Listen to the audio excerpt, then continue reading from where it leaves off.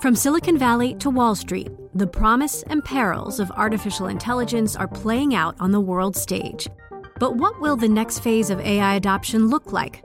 Which companies from big tech to startups will dominate? And where do the risks and unintended consequences lie? I'm Emily Chang. Join me at Bloomberg Tech in San Francisco, May 9th, to answer many of the industry's burning questions, alongside Snap's Evan Spiegel, Xbox President Sarah Bond, OpenAI's Brad Lightcap, top researcher Dr. Fei Li of Stanford, and many more.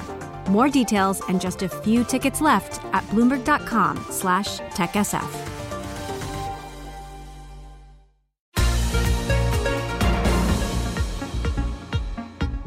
Welcome to the Bloomberg P&L podcast. I'm Pim Fox, along with my co-host, Lisa Abramowitz. Each day, we bring you the most important, noteworthy, and useful interviews for you and your money, whether you're at the grocery store or the trading floor. Find the Bloomberg P&L podcast on iTunes, SoundCloud, and at Bloomberg.com. We want to discuss more about the breaking news of President Trump reorganizing his National Security Council, including removing his chief strategist, Stephen Bannon, from this committee. Ed Goldberg is an adjunct faculty member at NYU Center for Global Affairs. He is also an adjunct professor at Baruch College and joins us here in our Bloomberg 1130 studio. And Ed, we were going to talk initially about President Trump's meeting with President Xi Jinping of China today. And it's interesting that Steve Bannon was among the people who were supposed to be there, right? Yes, he was one of the people with Secretary of Treasury Mnuchin and Cohn and Jared, who are all going to be at the meeting. So who knows what's going to happen now? So what are you expecting to come out of this meeting with President Xi from China? Well, look, the goal basically would be stability. I mean, this is what China would like. The problem is, of course, that President Trump campaigned using China as a whipping boy, and with President Trump truly weak political standing at the moment, does he need to bluster? Surely the Chinese know enough about President Trump, seen his personality, and we also have to assume that the Chinese intelligence knows much more than the Senate Intelligence Committee about what went on with Russians in the election. So the Chinese have a little bit of the upper hand here, but they really need to keep things calm. So one has to assume they're going to offer some carrots to Trump so he could use to say that something was accomplished. But it's a difficult meeting. Well, I want to bring in right now Alex Wayne. He is our politics editor for Bloomberg about this breaking story of President Donald Trump and the reorganization of the National Security Council. Alex, maybe you could just tell us the details. Sure. This comes as a bit of a surprise. The administration filed a document with the Federal Register this morning outlining some organizational changes to the National Security Council, which advises Donald Trump on foreign policy matters.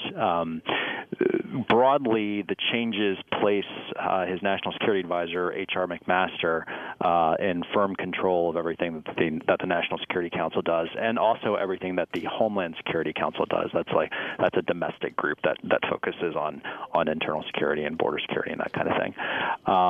But also of high interest to people in Washington, Steve Bannon, the chief strategist, is no longer a member of what's called the Principals Committee of the National Security Council. Ed, from a policy perspective, how does this change in the composition of President Trump's Security Council affect or potentially affect policy going forward? Well, it seems to give H.R. McMaster a much stronger voice in the administration. He is regarded as a pretty sober-minded guy and probably a positive influence on the president. That's not to say that Steve Bannon is not. I'm not making a judgment here, but Steve Bannon is definitely a more controversial figure in Washington. Yeah. I am sure that this change will be applauded by the president's critics. Ed, what about you? Yeah, I think it sounds like it brings our foreign policy direction much more to an even hand, much more rational, much less American first instead of America and the world. But this all remains to be seen. As far as policy goes, Alex Wayne, is there any noted change in policy because Steve Bannon would be leaving the Security Council? It was never really evident what Steve Bannon's influence was. He was put in charge of the council when Michael, or I'm sorry, not put in charge of the council. He was put on the principals committee when Michael Flynn was in charge of the council. Michael Flynn was a much more controversial figure than H.R. McMaster, more of a, let's say, erratic figure. Right. So it's possible that Bannon was on the council, the principals committee at that time, just so that the president would have a closer eye on what Michael Flynn was doing. The president may have more confidence in H.R. McMaster, quite honestly.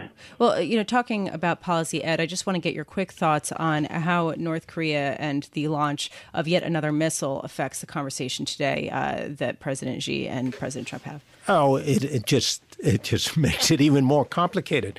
Look, China basically has been both the protector and the pusher to make North Korea more sane for the last, 15, 20 years. They realize, from the Chinese perspective, they realize they have a problem. They really don't know how to handle it, I think. On the other hand, they don't want to upset the apple cart too much. They don't want, the problem of having 100... No, yeah. Well, I guess upsetting the apple cart too much just sort of goes back, Ed, to your comment earlier about trying to maintain stability, and that's the goal. Ed Goldberg, thank you so much for joining us. Ed Goldberg is adjunct faculty at NYU Center for Global Affairs, also the author of The Joint Ventured Nation, Why America Needs a New Foreign Policy. And of course, our thanks to Alex Wayne, politics editor for Bloomberg.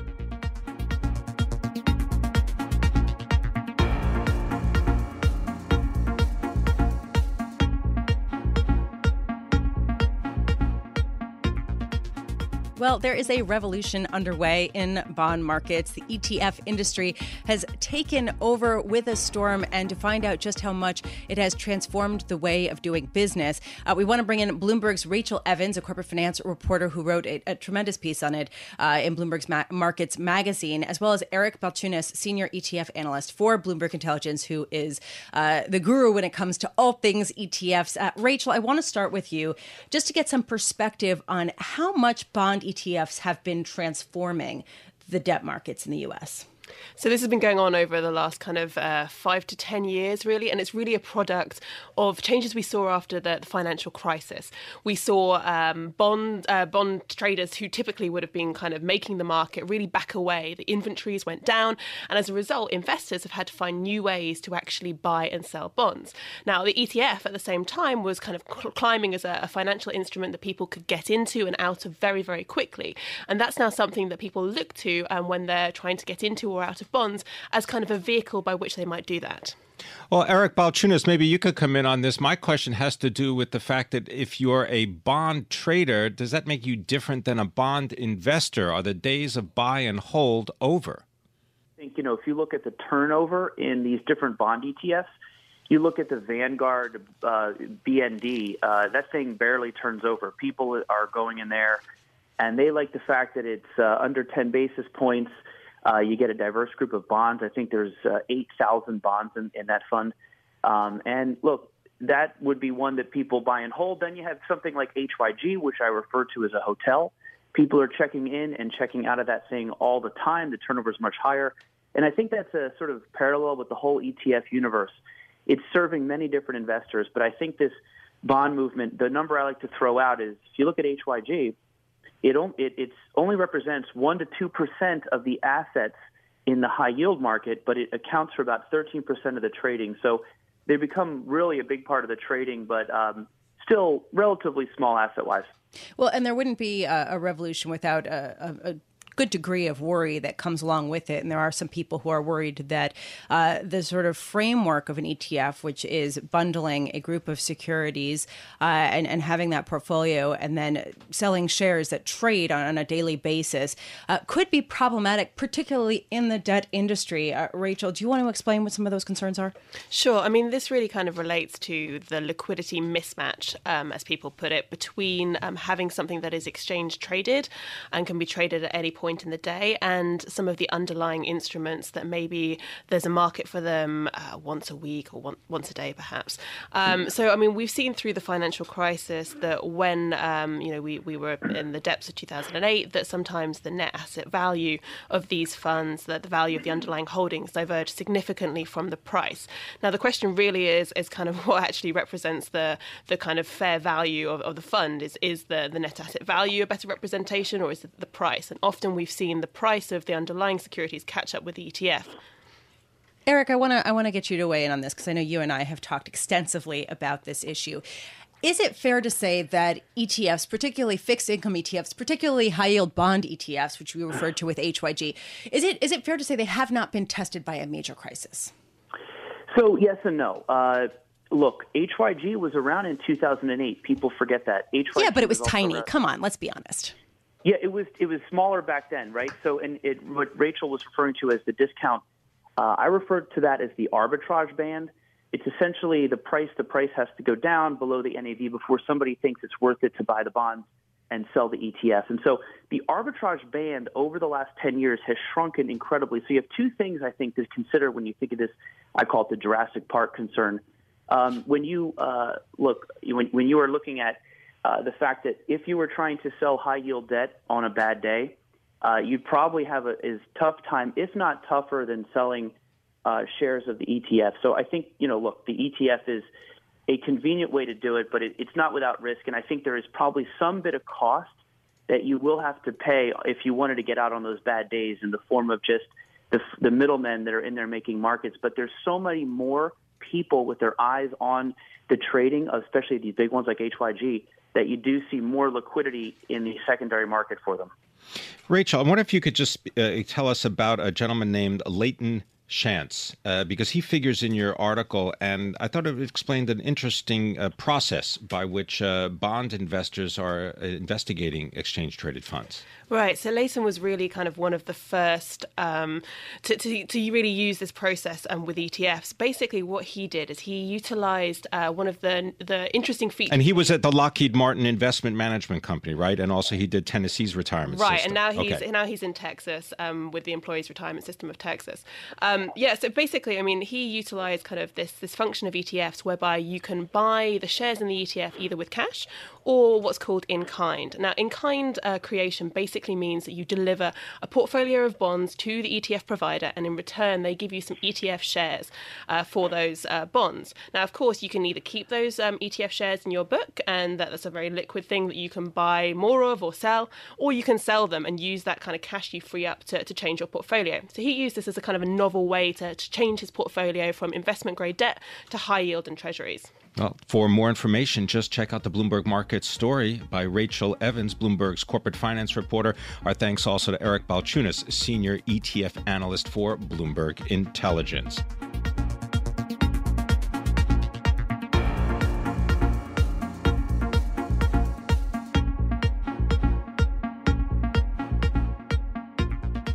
Well, Wall Street's bet against empty malls in the United States is getting too crowded. This, according to a report from Citigroup. They instead recommend wagering against individual retailers as the next big short. Well, here to tell us about malls and commercial real estate is Paul Adornato. He is the senior REITs analyst and managing director of BMO Capital Markets, and he joins us here in the studio. Paul, always a pleasure. Thanks for being with us. Let's talk about the death of the mall. Is it overrated? I mean, have we always been talking about the death of retail and the death of the mall? Yes, Pim. It's been an ongoing story for years and years. First it was going to be bird flu, then it was terrorism, then it was, of course, e-commerce years ago. And so the mall has always evolved to bring consumers different experiences that would be more like restaurants, movie theaters, etc. So the malls have always been just a place for people to meet and a place of commerce. And so if we just think more generally about those places, they'll probably survive in some form or another. They've been very, very good at evolving in the past. Well, Paul, do you think there are specific REITs, real estate investment trusts, that have been oversold as a result of the growing pessimism about the retail sector in general?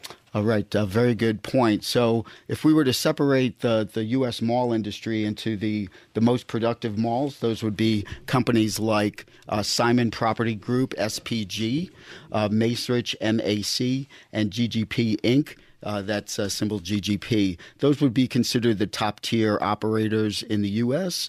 And this group, I think, has been oversold to some extent. The reason I say that is that if we look at the implied cap rate, and so really that's just looking at the value of the underlying real estate, it's trading much, much cheaper than the private market value of real estate, substantially cheaper. So, are the mall stocks cheap? Very much so. What will be the catalyst to get them going? That's a little more of a tricky question. I'm not quite sure that we will ever have, evidence until this whole, department store anchor and small shop retail evolution has really played out. What about the payouts from these real estate investment trusts? Many people look to those as a source of income. Are those payouts covered by the current operations of these companies? Yes. So all of the three companies that I just mentioned have very strong balance sheets. The dividends, I would say, are not at risk at all. We talk about malls and we talk about the carnage that we've seen among retailers. And often we conflate the two because we think so goes the fate of retailers, goes the fate of malls. Is this true? There's a very, very big disconnect between the fortunes of retailers and the fortunes of the mall owners. For instance, the anchors, many people don't realize that the anchors pay little or no rent to the mall owner. Historically, they were given the space for free or for a very, very low rent in order to generate traffic for the mall. Now, they haven't really done that for a long time, and now it's finally playing out that the anchors are disappearing or shrinking. But that's just, kind of one example of how the retailers don't necessarily directly impact the fortunes of the mall owners. Right. Although in evaluating the value of a mall, you have to look at the traffic, the foot traffic of the stores that currently are there. And based on those analyses, do you believe that there is still more pain to be had in the retailers specifically? So there's definitely more pain to be had. I mean, we're probably still only in the third or fourth inning of the whole e-commerce impact on the retail space. So I do think that there's a lot more transformation that has to occur. In terms of the mall traffic, it's interesting, but the mall owners claim that they don't really track it. Now they're starting to, but that's ridiculous. This is what we're hearing. And so they say look at things like gift cards, but they should be able to count cars in the parking lot, et cetera. But anyway, I guess the point is that the way that people shop in malls is changing, right? So you're probably going to do some research online before you go to a store, whereas 20 years ago you might have started at one end of the mall and just made your way all the way down to the other end, and that's the way people used to shop. So habits are changing, behaviors are changing. So traffic, while it's critically important to know that, we have to consider the bigger picture as well.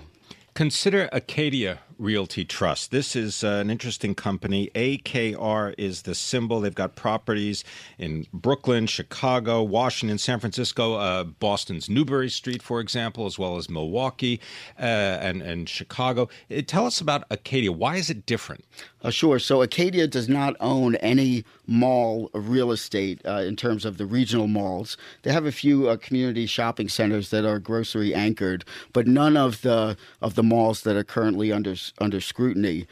So years ago, Acadia saw what was coming, as did many folks, but they actually acted on it and built a company around it. And that is the thought that dense urban areas, this live, work, play environment, is going to be the place that people want to be, and where commerce will occur, and also where brand awareness can be established. And so if you talk to retailers today, those that are either doing very well online or those that want a better online presence, they will tell you that first you need to have brand awareness. And so brand awareness generally occurs at flagship locations. These are the very large stores that really convey the experience of the brand when you go in. These stores are located generally in the metro areas that you just mentioned. Paul Adornato, thank you so much for being with us. Truly, this is the story of the moment, is definitely, at least in the debt world and in the real estate world, is what is going to happen among retailers and with commercial real estate, real estate investment trusts, and all of the other related instruments. Paul Adornato, Senior REITs Analyst, Managing Director at BMO Capital Markets, and he was with us in our Bloomberg 1130 studio.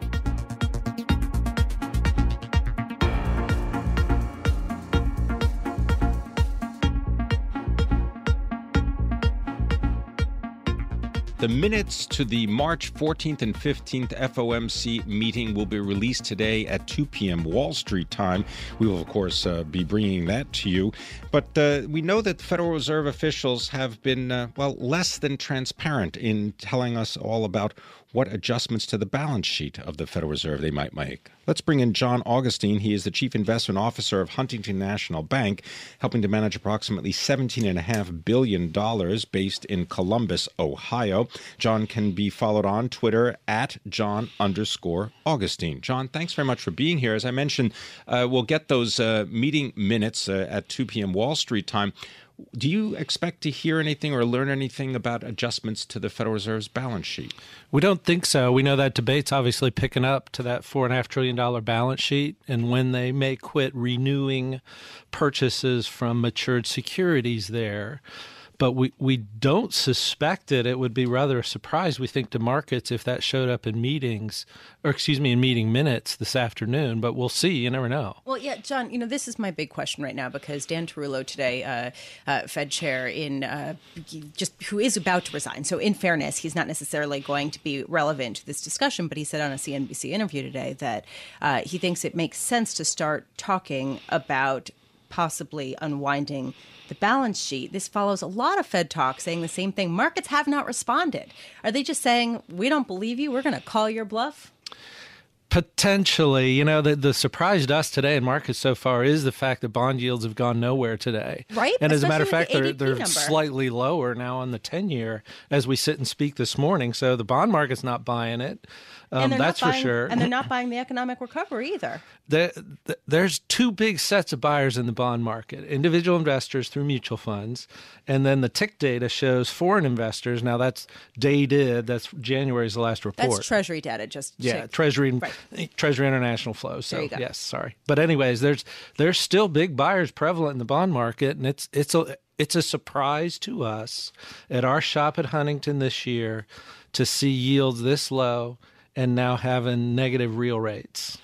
Is it possible that we're getting a demographic shift in the investor base, that as people age, the baby boomers age, that they will be getting out of stocks and moving into treasuries because they want the security and the consistency of return? Potentially, but we think, at least at our shop, as we look out for our customers, again, I'd rather almost own Johnson & Johnson stock right now and get 3% dividend yield than a bond right now and get 1%. So yields, we would say, we still strive for 3% in our income-focused portfolios. Still below that on a 10-year Treasury yield. So that may be correct. We're just not approaching it that way, at least at Huntington. So let's say we do get some hints about balance sheet discussions at the Fed today at 2 o'clock when we get the FOMC meeting minutes. Do you think that there will be a potentially severe market reaction? Potentially. Now, and by the way, we may be following Europe a little bit this morning, too. That bond market's quiet, and we tend to follow the European bond market till the afternoon, so it'll be more interesting here this afternoon. Now, if we do get indication that they may try to at least stop growth or lower the balance sheet, yes, we would suspect you're going to eventually get a reaction in the bond market. Again, that's the surprise to us this year is we haven't to most any news. Just to give some perspective on the Fed's balance sheet, it is about $4.5 trillion. It has been expanding since the financial crisis when the Fed started to engage in buying bonds and increasingly mortgages as well. Back in 2009, it was nearly $1.8 trillion. So it has, it's more than doubled, nearly tripled. But think of this for this afternoon, though. One interesting thing this afternoon, what's on our mind is what are they going to do in the second half of the year? And are they going to change their dialogue around the second half of the year? In other words, are they thinking more than 3 rate increases this year? Because we do think the Fed's going to have an impact on not only the yield curve, Treasury yield curve, but potentially stock valuations in the second half of the year if their discussion in meeting minutes gets more hawkish. That is what we're watching this afternoon. All right, let's talk about stock valuations for just a moment. If you had a portfolio manager that consistently made 10% a year, what would you say? Hire him first. Okay. So the reason I ask you this is because, if you happen to buy a NASDAQ fund, right, just track the NASDAQ, you're up 10%. So why not just get out now? Why do we never hear when you should sell and take some profits? So we're a long-only shop in general. And our clients are hiring us to basically keep them fully invested unless we see a recession coming. We don't see a recession coming. Alternatives to equities are difficult right now because you could argue most all markets are expensive. So what we're doing is making sure diversification plays into equity markets. We're rotating as those valuations ebb and flow. This is an environment we as discretionary money managers don't particularly like, but it's kind of the one that's handed to us.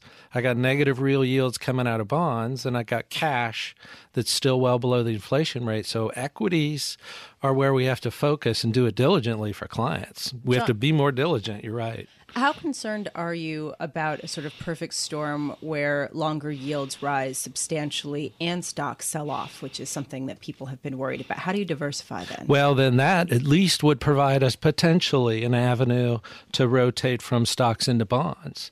How high would yields have to go on the 30-year or the 10-year for you to make that rotation? Right now, we're somewhere between 2.8 and 3.0%. That's what our fixed income team's looking at on the 10-year. That's what our fixed income team's looking at. We've been talking about that already most of this year when rates got to 2.6 earlier this year, but then rolled over. So we're kind of setting a number there in our mind, and we're kind of setting it around the potential for real GDP. We're kind of using that as our barometer to see when we potentially want to make that switch. You mentioned rotation, and I wonder if you could tell us what you're rotating out of and what are you rotating into? Well, in sectors, for instance, what we're talking to our equity team about is technology has been where the action is so far this year. It's the only sector up double digits. Energy, by contrast, is the one down. One of the two down so far this year. So there's one potential rotation, not to sell out wholesale, but just trim some gains and add now that oil seems to want to hang around $50 a barrel. So Pim, that's one. The second one we've been talking about consistently, and we've been early on, is small and mid caps.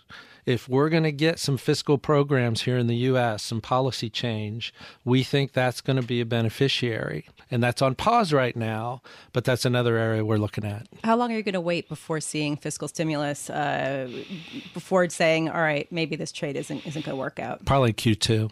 So if we don't see some kind of fiscal stimulus plan by the end of June, yeah, you might rethink. In March, we really started seeing restlessness come in markets around that issue from day to day. So you probably here in the second quarter somewhere.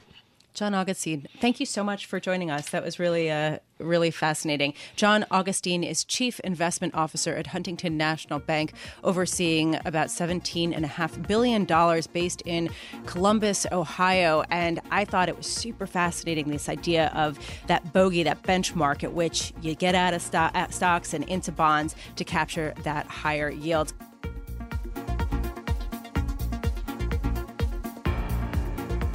Thanks for listening to the Bloomberg P&L podcast. You can subscribe and listen to interviews at iTunes, SoundCloud, or whatever podcast platform you prefer. I'm Pim Fox. I'm out there on Twitter at Pim Fox. I'm out there on Twitter at Lisa Abramowitz1. Before the podcast, you can always catch us worldwide on Bloomberg Radio.